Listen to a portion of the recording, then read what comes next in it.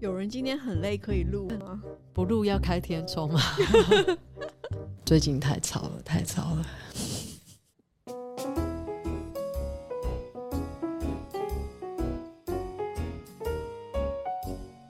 欢迎收听美国贤妻碎碎念，聊天也可以很有营养，很有料。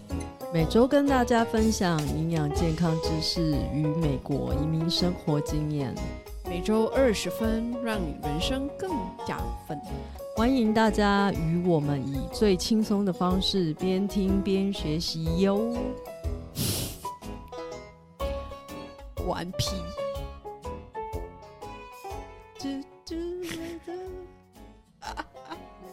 等一下就直接来看 KTV 了。原来睡不够还可以这么嗨，那下次常常睡不够比较好一点。母汤大家好，我是 Amanda。Hello， 我是莎莎。上一周我们聊了什么叫做基础代谢率嘛？对。然后这一周我们有 promise 我们的听众，我们会录以及关于如何怎么样去提升基础代谢率。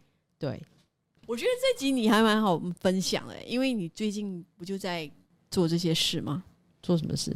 就是怎么样增加基础代谢率。哦，对，最近我还蛮努力在增加基础代谢率。对，为什么呢？对，他真的蛮努力的，每天都会做一个20分钟有吗？30吗？对，30分钟。我觉得我做那个运动是比较少人在做的，对，蛮特别的。它叫 kettlebell。我可以拍你吗？不要，给我拍一下。你就随便网络上找一下。不要，我想要拍。我姿势不好，不要。我会拍谁？他做2种运动，一个是跳绳，对，然后还有另外一个是重训的，对，是 kettlebell。我想拍给我拍一下没？跳绳大家都会。听众想看？没有听众讲。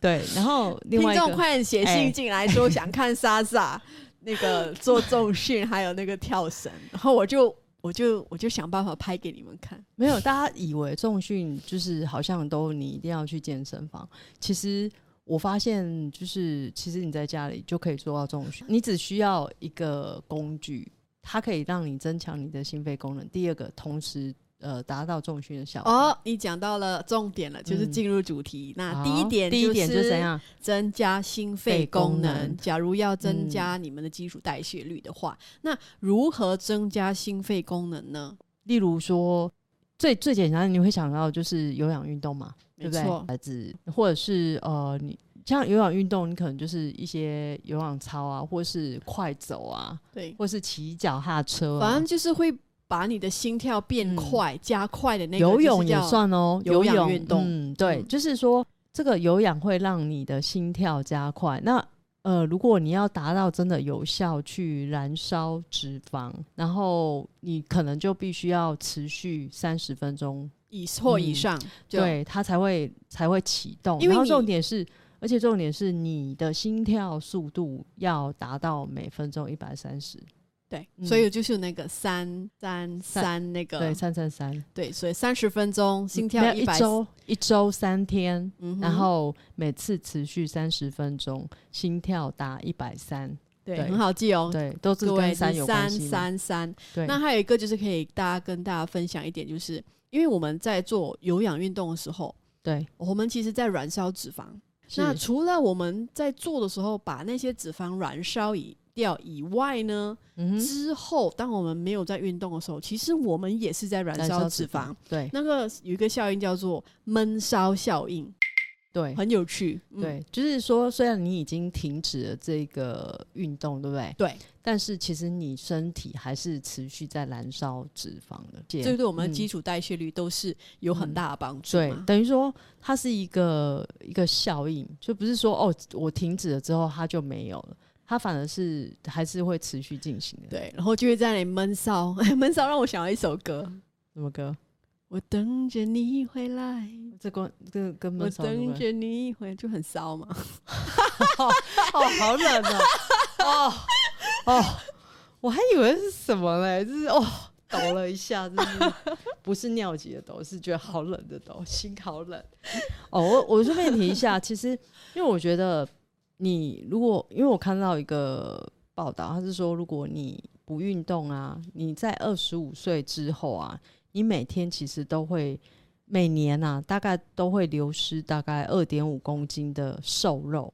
这个瘦肉其实就是就是你身体比较结实的这些肉，就是肉嘛，瘦肉。然后这些肉流失掉，不是代表它不见，而是它会被脂肪、肥肉取代侵占，对，就是取代掉。对，所以其实就是这个要提醒我们，其实不管你到什么年纪，你还是最好维持固定的一个运动的一个习惯，因为这不只对你的健康好，然后其实也是让你的基础代谢率可以持续在一个正常的状态。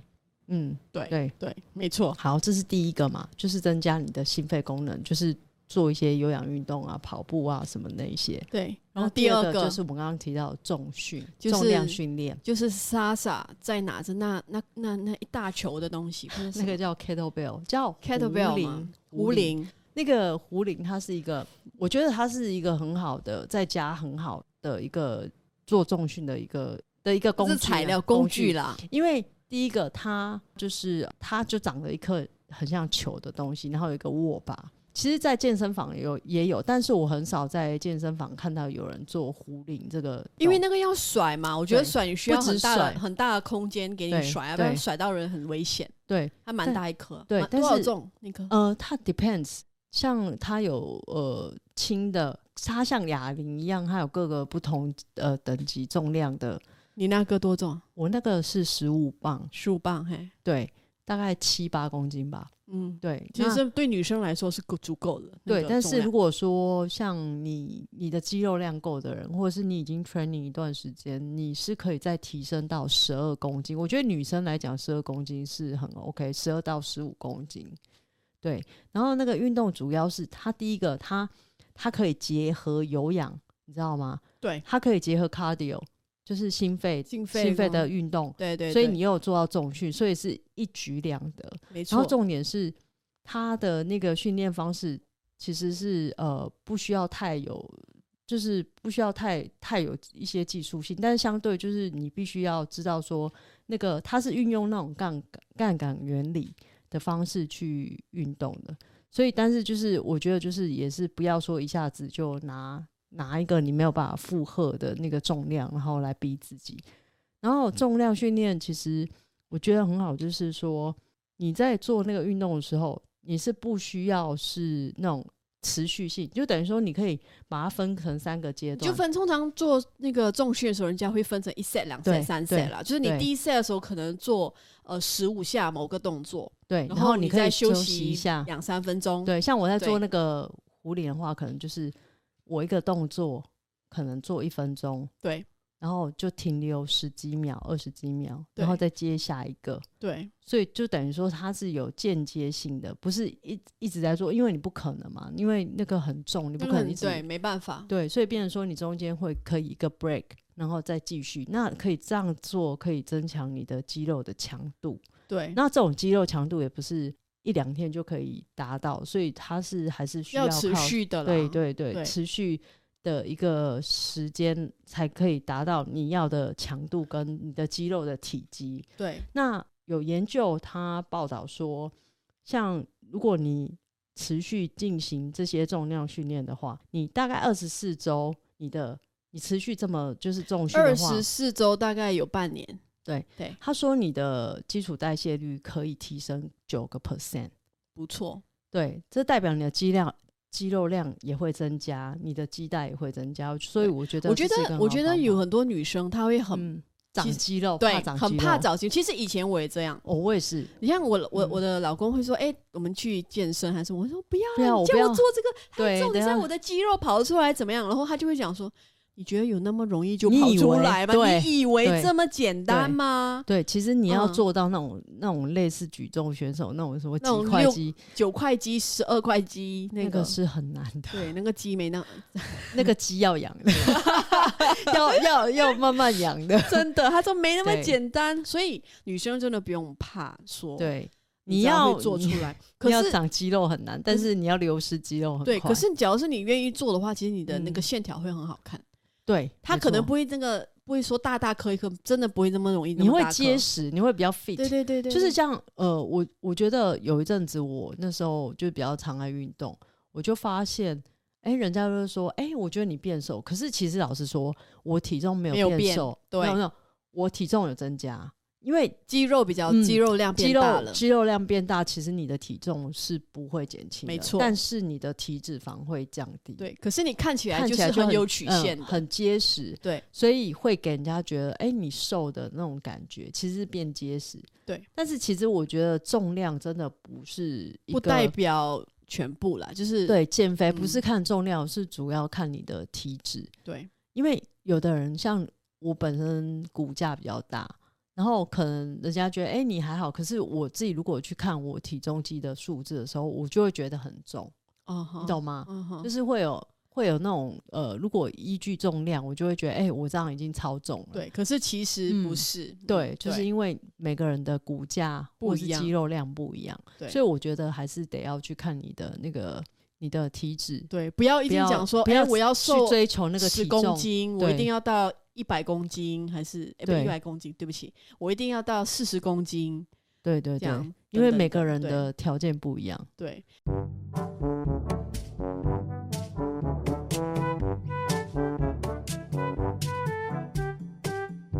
那刚才我们讲到肌肉嘛，为什么我们鼓励说要增加肌肉量？因为其实我们的肌肉燃烧的卡路里比我们的脂肪燃烧的卡路里还要来得高，高了多少倍呢？3倍。